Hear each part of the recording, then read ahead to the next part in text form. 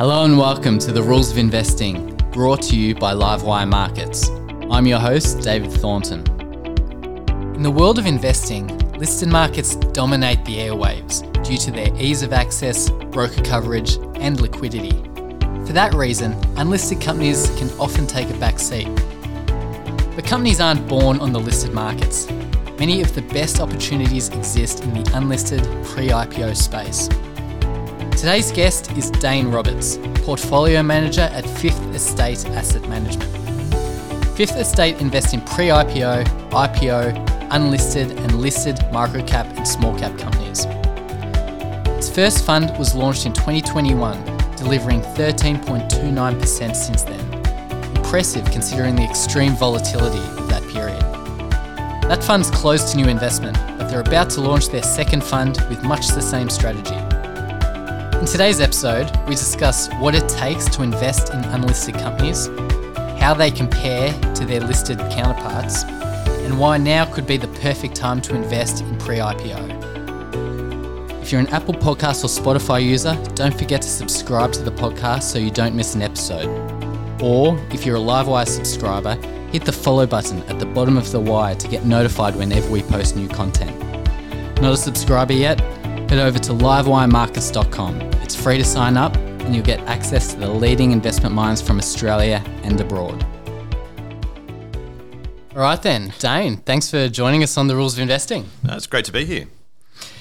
Let's start at a very basic level and ladder up from there. Can you define IPO and pre-IPO markets? Yeah, so I guess taking a step back at Fifth Estate, our mandate allows us to invest from listed small caps all the way through to unlisted.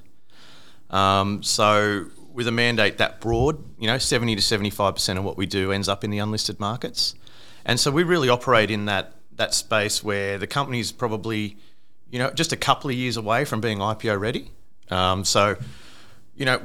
designed so that we can work with them in an expansion capital round and then follow on into a genuine pre-IPO round and then support the IPO, but then we have the listed component of the business that can continue supporting them once they're listed. So we work with those businesses that, they're preparing to list, but they might have, they might want to do one more acquisition, or they might want to clean up their capital structure a little bit, high grade their team, put together a proper board, and we work with them through that process and then help them along their way through that IPO process.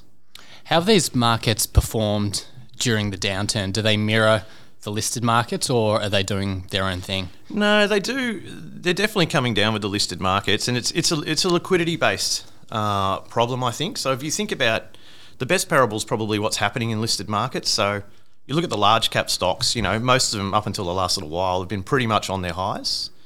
That part of the market's going very well. But if you look at the small cap end, they're down 20, 25% in the last couple of years. Micros 50 plus down, depending on who you are. Like some of those have been a disaster. And if you look at it, it's really a liquidity-based problem. Everybody's running towards the large liquid stocks.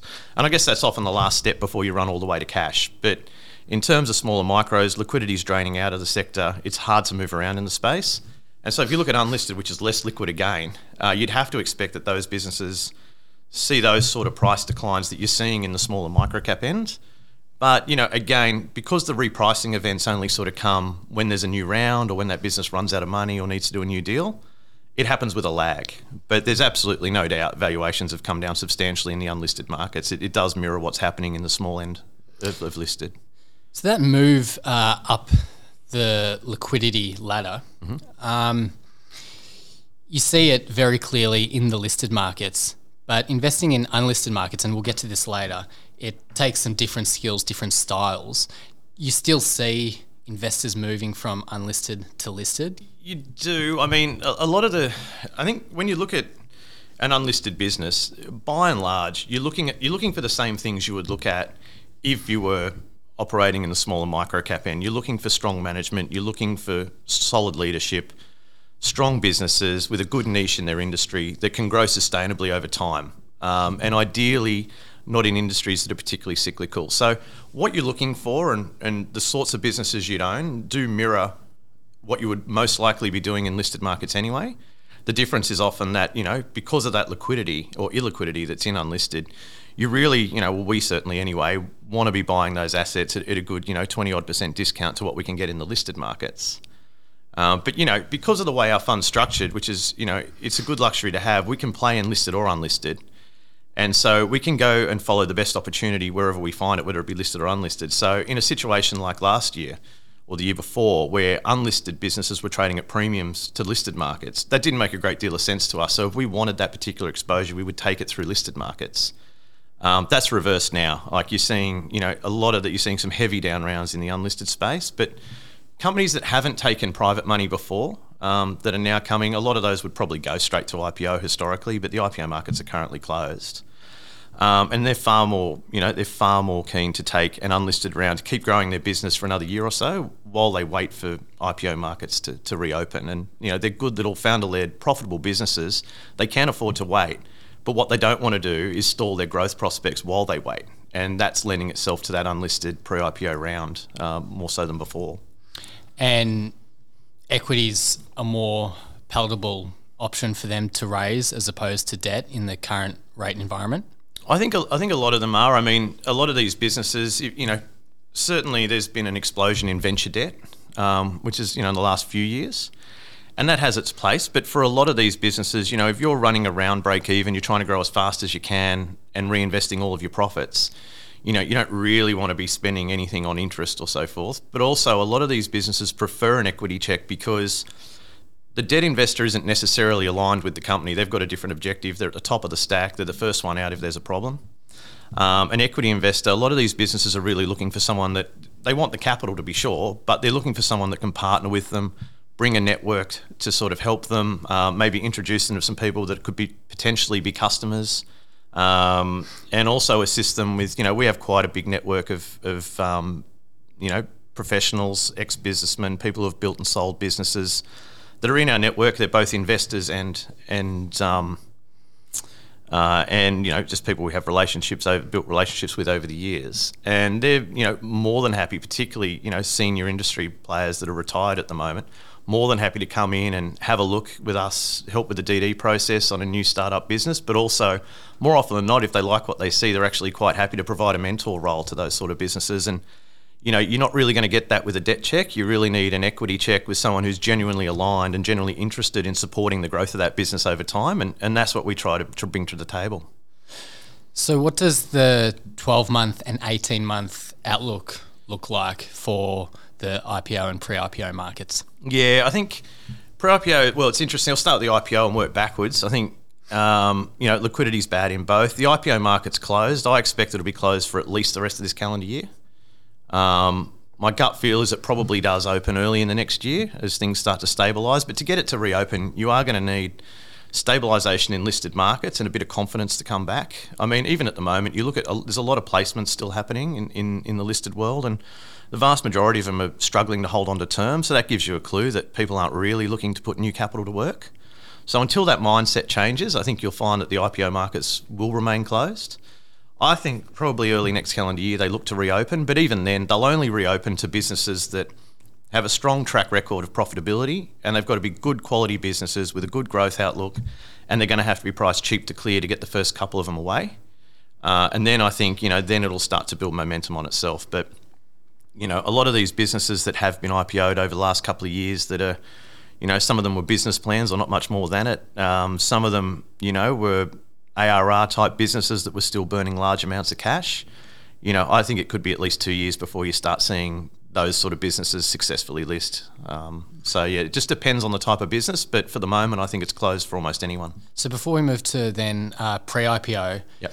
The fact that IPOs basically shut shop, is that in your mind an indicator that the equity market hasn't bottomed yet? Yeah, that's one way of looking at it. I think there's not enough confidence out there to suggest that the equity markets have bottomed. I mean, small and micro cap stocks have fallen a long way. Large caps haven't. But I think, there's a lot of focus on rates at the moment. It's almost a single issue market. It bobs up and down depending on what we think the rate outlook is this week.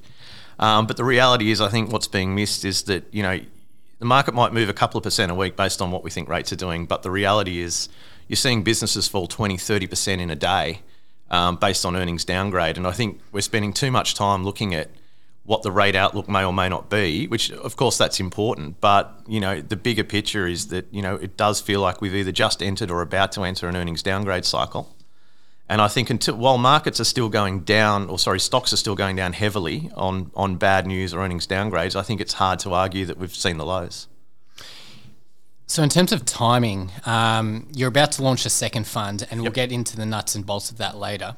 But why is now a good time for investors to get into the market, in this market specifically? Yeah. So in the unlisted side, with the IPO markets closed, it's actually creating greater pressure on the unlisted side, because there's a lot of people who have gone into the space. A lot of money's gone into the space over the last, call it 3 or 4 years, quite a lot. And a lot of those businesses, they're big tech businesses that are burning a lot of money.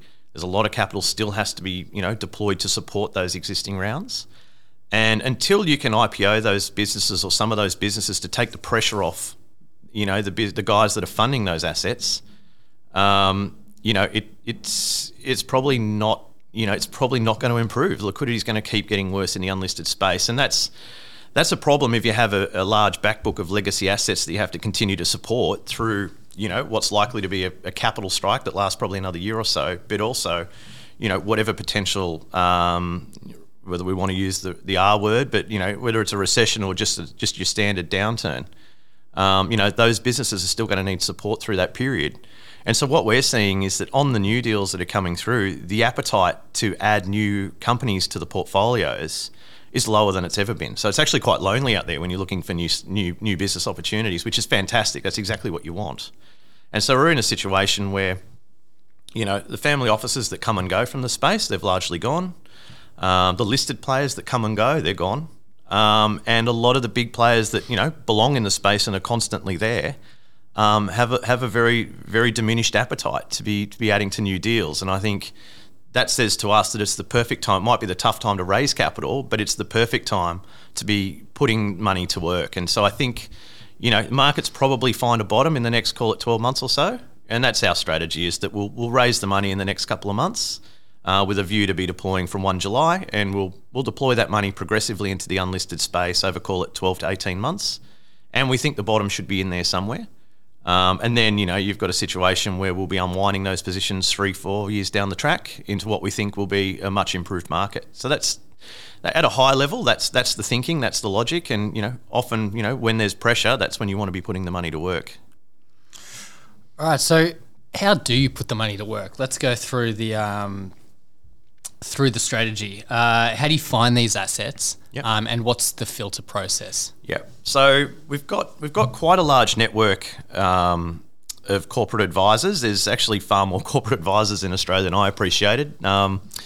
Hundreds of them actually. And so we've got quite an extensive network there, and they obviously refer in deals to us, and we work with a couple of them quite closely, but we have a large network that are showing us things. We have good relationships with all of the big banks, all of their banking teams. So we're seeing deal flow from there. But we're also, a lot of our investors, they're family offices, they're people who have bought and sold businesses, and they are still very well connected in their industry. So our investors actually show us deals from time to time, which is interesting. It's a good way to be very early to the piece.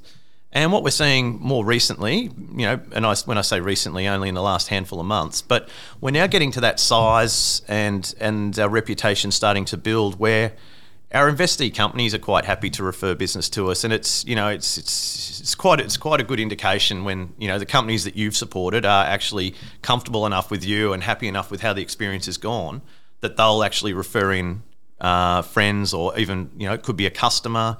It could be a supplier that's struggling to keep up with demand, that needs more capital to expand their business. It's great when you can get a recommendation from somebody you've already invested with. So network effects are critical in the unlisted space. Absolutely. In listed markets, financial disclosures are quite easy to come by, by law. Yep. Is transparency a problem when doing your research on these companies? It can be, but there are ways. I guess the continuous disclosure laws that protect the listed investments obviously is quite handy, and it's a good reference point. But we've seen a number of times people have been able to quite successfully pull the wool over investors' eyes with their accounting or whatever. So it's not foolproof. But on the unlisted side, I mean, with a lot of the businesses we invest in, if the business is profitable and growing, then, you know, we sort of insist on quarterly accounts with commentary from management.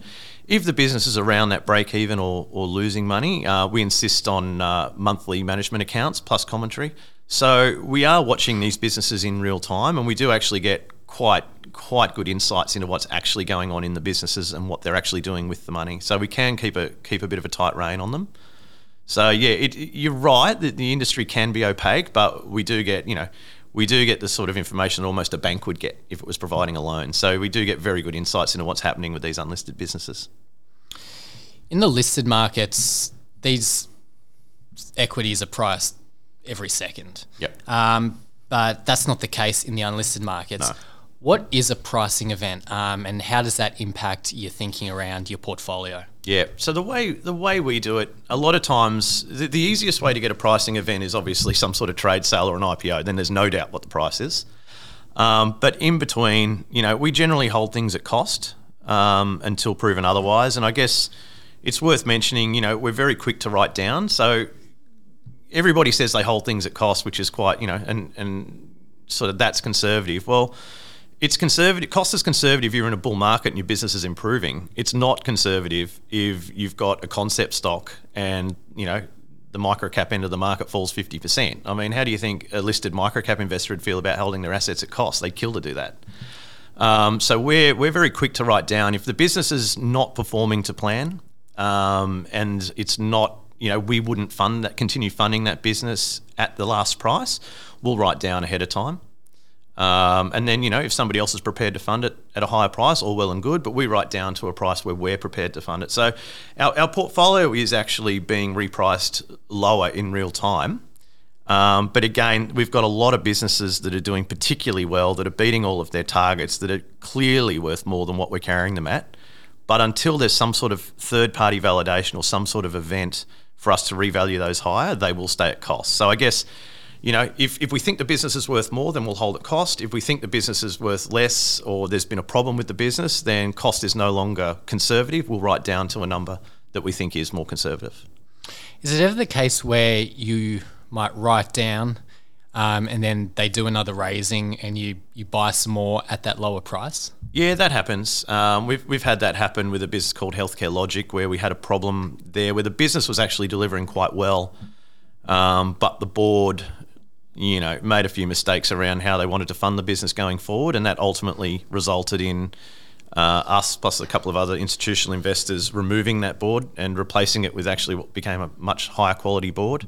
But that resulted in a down round to continue funding the business. But, you know, at this stage, that business is, you know, there's term sheets out for twice what we did the down round at. So, it was a technical down round based on problems that the business had around funding. But in terms of execution, the business hasn't missed a beat. So, yeah, things like that do happen from time to time, and we'll always take the most conservative number, even if the business is performing.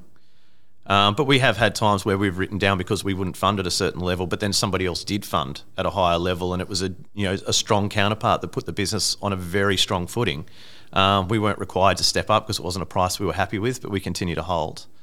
So yeah, it's swings and roundabouts, but by and large, yeah, we take the most conservative number we can. You mentioned before how you really partner with these businesses. Now, in terms of IPOs, a lot of IPOs lose money. So in your view, what does it take, you know, when does it make sense for a company to IPO? Yep. And when does it make sense for a company to just keep growing in an unlisted fashion? Yeah, it's a good question. I mean, a lot of times it has to do with what the business wants to do going forward. I think, you know, like to me, I think if you've got a strong founder-led business with a good history of profitability, a good track record, and a clear pathway for multi-year, you know, above average, so call it 10, 15% plus multi-year growth, then that's the sort of business that lends itself to listed markets, and you can have quite a good experience if you price it right, and that business can run on for years, right? But some of the other businesses where you might only have one good year of profitability, you know, we sort of think, and part of the reason our fund exists is, you know, they've just ticked over profitability. Yes, you know, a lot of them want to be listed CEOs, but the reality is, we often work with them for that extra year or two, get the profitability up so it's a more relevant IPO. You don't want to be IPOing if you've only got $2 or $3 million worth of EBIT. You want to be up. You want to be up north of 15 type thing to be trying to be relevant to the smaller microcap investors. I think we work with them to get the earnings up and build a track record, and that also helps with the story going forward and ends up being a much better experience for everyone else. There's nothing worse than a subscale IPO coming on and it gets lost in the wilderness for 2 or 3 years before it finally grabs traction. I mean, that's why the pre-IPO and expansion capital markets exist, is to try and avoid that happening and help them through that piece whilst they're unlisted, so you can have a better experience when they come to market. And I think that's what's created the opportunity for this industry, is that historically you have seen a lot of businesses that have IPO'd well before they were ready, but it was the only source of capital available, so they had to do it. Where that's not the case anymore. Now they have options. Is it ever the case where founders or majority shareholders, they become blinded in terms of the aspirations of ringing that bell, in the possibly false belief that there'll be the next Afterpay? Yeah, it can happen. I mean, everybody works on the assumption you've got to be optimistic, right? We're a growth asset class. You do have to be optimistic to a degree, but most people just assume that they list and the stock goes up. That's the starting point.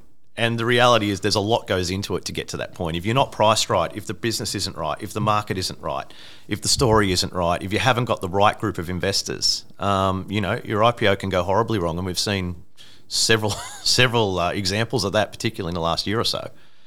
There's a lot more to it. But, again, we work with our management teams to make sure that they understand what it needs to look like. And that helps. We obviously operate across unlisted and listed, which helps because we've still got our finger on the pulse in listed markets. And, I grew up in listed markets and then moved to unlisted. But, and that knowledge base and that history comes in very handy when you're trying to talk management through. And a lot of times, once you explain to them how it actually works and you demonstrate that, they get it. And then they come along for the ride. But they just, at the end of the day, they want their IPO to go well. They want to have a good experience. And so that, they are generally as a rule quite happy to take advice because they know their industry, they know their business, but they don't necessarily know markets. And, that's another part of what we bring to the table that can help them out. All right, Dane, give us some of your high conviction positions. What are some companies you're invested in? On the unlisted side? Got high hopes for. Yeah, on both sides. Both sides. On the unlisted side, I mean, we've got a position in Mason Stevens, which is a wealth platform. Most people are probably aware of that one. It's a great business. It's been around for 13 years. It's been profitable for 10 years. Net cash balance sheet, underlying sort of earnings growth of about 20% a year. Now that ebbs and flows based on markets, but the underlying growth rate is around that 20%. They've won enough new business to sustain that growth rate for at least a couple more years. So, they're in really good shape. We were able to enter that business at sort of 10 times historical, which I think is a good price. If you look at the listed markets, the closest peer would have to be Praemium, and, it's had its troubles, but, fundamentally it's an okay business, and it'll trade, 15, 17 times forward every day of the week. So we think we've got a good, entry price on Mason Stevens. I think it's an asset that the market understands. And I think, in a year or so's time, it'll be a bigger business, but it should make for a very good IPO. And that's a business that's, it's paying us dividends while we wait. So it's not in any hurry to do anything, but it's genuinely an IPO candidate. It's probably got strategic value to some of the bigger players, but we think it'll make for a great IPO and it'll be a multi-year growth story. So that's one of our high conviction ones. That's one of our bigger positions. Another business that we've got a position in is a company called Drive, which is a smash repair rollout. And, that's led by a team that has built and sold smash repair businesses twice now, very successfully. And, they were in a position where they had relationships with the insurers. They had their foot on a few sites, but they didn't have the money for the fit out. And so Fifth Estate, along with a few family offices out of Perth, helped them with the fit out. And, that's a business that was, supposed to be doing sort of $45 million worth of run rate by the end of June. It now looks like closer to 70 million, and they'd achieved that inside the same capital envelope. So those guys are doing a fantastic job. That's a high quality business that we like, and we think we're quite happy to continue funding businesses like that if they can continue to deliver and they can get higher returns on the same amount of capital that was promised. We're very happy to keep supporting those businesses, and that's another one that could be a trade sale. There'd be plenty of interest from overseas to get a toehold in the Australian market through a business like this. But with the runway in front of it, it's an industry that's well understood by the market. I think in a year or so that could make a fantastic IPO, notwithstanding the well documented issues that AMA are having. So how many positions do you hold? 24 at the moment. Okay, is that normal or less than normal? It's probably a few more than we'd normally have. So the way we sort of think about it is we have our checklist of what we're looking for in a business, which is, it's not all that dissimilar to what everybody's looking for in a smaller micro cap. It's the strong management, it's a clear business plan, it's a clear path, profitable or a clear path to it. And when we say a clear path, we mean sort of 12 to 18 months, because often 12 months turns into 18 and 18 turns into 24. So, we want these businesses to be well on the path to profitability so that they're infinitely IPOable, but it also gives you the opportunity to work on a trade sale should the asset have some strategic value. And it often keeps us out of trouble when you have periods like this where capital's tight. External validation, whether that be a large contract from another player, maybe it's an investment from an industry, a larger industry player that validates the space. It could be FDA or CE mark approvals. There's a lot of ways to get external validation, but what we really look for is somebody who has put money to work or using the product that will often know more about the space than we do. And also a liquidity event inside the timeline of our fund. But if a business ticks all sort of half a dozen of those boxes, and that's not an exhaustive list, that's just an indicative list, but if a business ticks all the boxes and we think it doesn't need any more money coming into, in the life of our fund, then that'd be sort of a 5% weighting in the portfolio. If it ticks all of those boxes, but we think it'll need one more funding round, then we'll sort of come in at around that 3%. And then if it continues to deliver, we'll follow on to build to that 5%.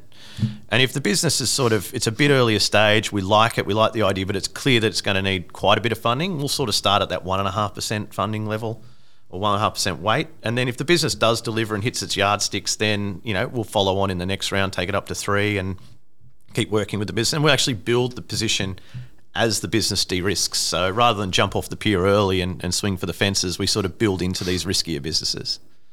Almost like dollar cost averaging a little bit. Little bit. I mean, I think, we average up. We average up. We don't ever average down. Okay, so you launched Fund 1 in 2021 and it's delivered 13.29% since then. Yep. But that's closed to new investment, but you're going to go again. Are there any differences with Fund 2? Is it a mirror image? And why are you launching the second fund? Yep. So no, Fund 2 will be run by the same team, the same way, same mandate as Fund 1 was. The only key difference is Fund 1 was a 4-year term. This will be a 5-year term, which is a bit more consistent with the industry norms. And also that extra year is probably going to be coming quite handy because we're going to be deploying through a downturn. So that extra year to allow markets to recover is probably going to be important when we come to the realisation end of things. So the funds are very similar. The idea is the same. What we told people when we raised Fund 1 was one that we'd run the money as though it was our own, which is our way of saying we'll try and protect your downside as best we can without limiting your upside. But the other promise we made to investors was that when we get to 70-75% deployed into unlisted investments, that we'd stop and allow investors to maintain a 25 to 30% type exposure to listed markets. And that's important because, when these unlisted businesses come to market, we want to be in a position where that fund can continue to take its allocation in the IPO and continue to support those businesses. But also, we want to be able to, micro caps, small caps have been hammered. There's going to be an opportunity in the next year or so where a lot of money can be made in that space. And we didn't want the Fund 1 investors to have to give up that opportunity either. So they will maintain an exposure to listed markets, and Fund 2 will be run in the same way. But where we sit with Fund 1, we're probably 1 or 2 deals away from being full in Fund 1. And looking in front of us, we're seeing quite a bit more than 1 or 2 good deals. So the opportunity to keep going is there. And from a cyclical point of view, as we discussed earlier, with capital being so tight and, very little money coming into the market, in fact, more of it's coming out than coming in, that's the time to go in and snap up the bargains. And that's what we're looking to do with Fund 2. So Fund 2 doesn't exist to support Fund 1 positions. There should be minimal crossover. We do have 2 or 3 businesses in Fund 1 that are absolutely flying. They're beating all of their targets. They're really delivering above and beyond anything we thought they'd do. And, they're going to need, or not need, but they're going to probably want capital at the back end of this calendar year, maybe early next. And for the right reasons, to continue accelerating their growth, not because they tore up the money we gave them the first time. Those deals are going to be hard to get on if you're not already there, because there's already some big balance sheets around those businesses they're very keen to continue supporting. Fund 1 won't be in a position to support because it'll be full. But Fund 2 will be a walk-up start, and we'll be in the room helping to structure those terms. So if the business keeps delivering and the deal makes sense as a standalone deal, which we suspect they will, then there's 2 or 3 businesses that Fund 2 can step up on that Fund 1 already has a good working knowledge of. But Fund 2 in no way supports the losers of Fund 1. If you're in Fund 1 and you've got a problem, then if Fund 1 can't support you, you're on your own. Given the nature of the space, investors have to buy into the funds in more way than one. What kind of investors are you looking for? Yeah, it's a good point. I mean, the network effect that we talked about earlier is crucial to what we do. So, a lot of our investors, they're exactly who you think they are. They're CEOs, CFOs, directors, or retired versions of those, or family offices and people who have built businesses and run businesses, and also people who are running private businesses. We've actually had some of our investee companies invest into Fund 2, which was quite nice. So the sort of investors we're looking for, I mean, they're people who can add to our network and people who share the idea that, the unlisted markets, bringing these companies through unlisted and supporting them through that last leg of their growth into an IPO situation, that they understand that, number one, it takes time and it's not always a smooth process, but number two, that, there's a lot of money to be made if you can get it right in supporting these businesses. And a lot of our investors are actually quite happy to work with us in that endeavour and support us in working with those businesses. I mean, at the end of the day, you're talking about 20, 25 positions, right? It's not a huge portfolio. So we're very selective in the deals that we do. And more often than not, there's someone in our network that can work with us to support those deals and also validate those deals and also de-risk it for everyone. If you've got an experienced campaigner that's been in the industry for a decade or more, who's happy to provide a mentoring role to a startup business, even though management obviously do know quite a bit about what they're doing, it de-risks it for everyone. And, the company's happy to have the mentor. The mentor's happy to be involved in something new and fresh that's growing and to support a young business. And, and we're happy to provide the capital, the introductions and whatever other support we can to make that all happen. And they've got to be okay with infrequent pricing events. You're not after day traders. No. Well, the fund's locked up for 5 years. So once you're in, you're in. So we're all in it together. The founders, the principals, the investment team, whatever you want to call us, we were big investors in the first fund. I think the first fund was $50 million. We were about 14 of it. The second fund we're shooting for 75. We'll be at least 10 of it.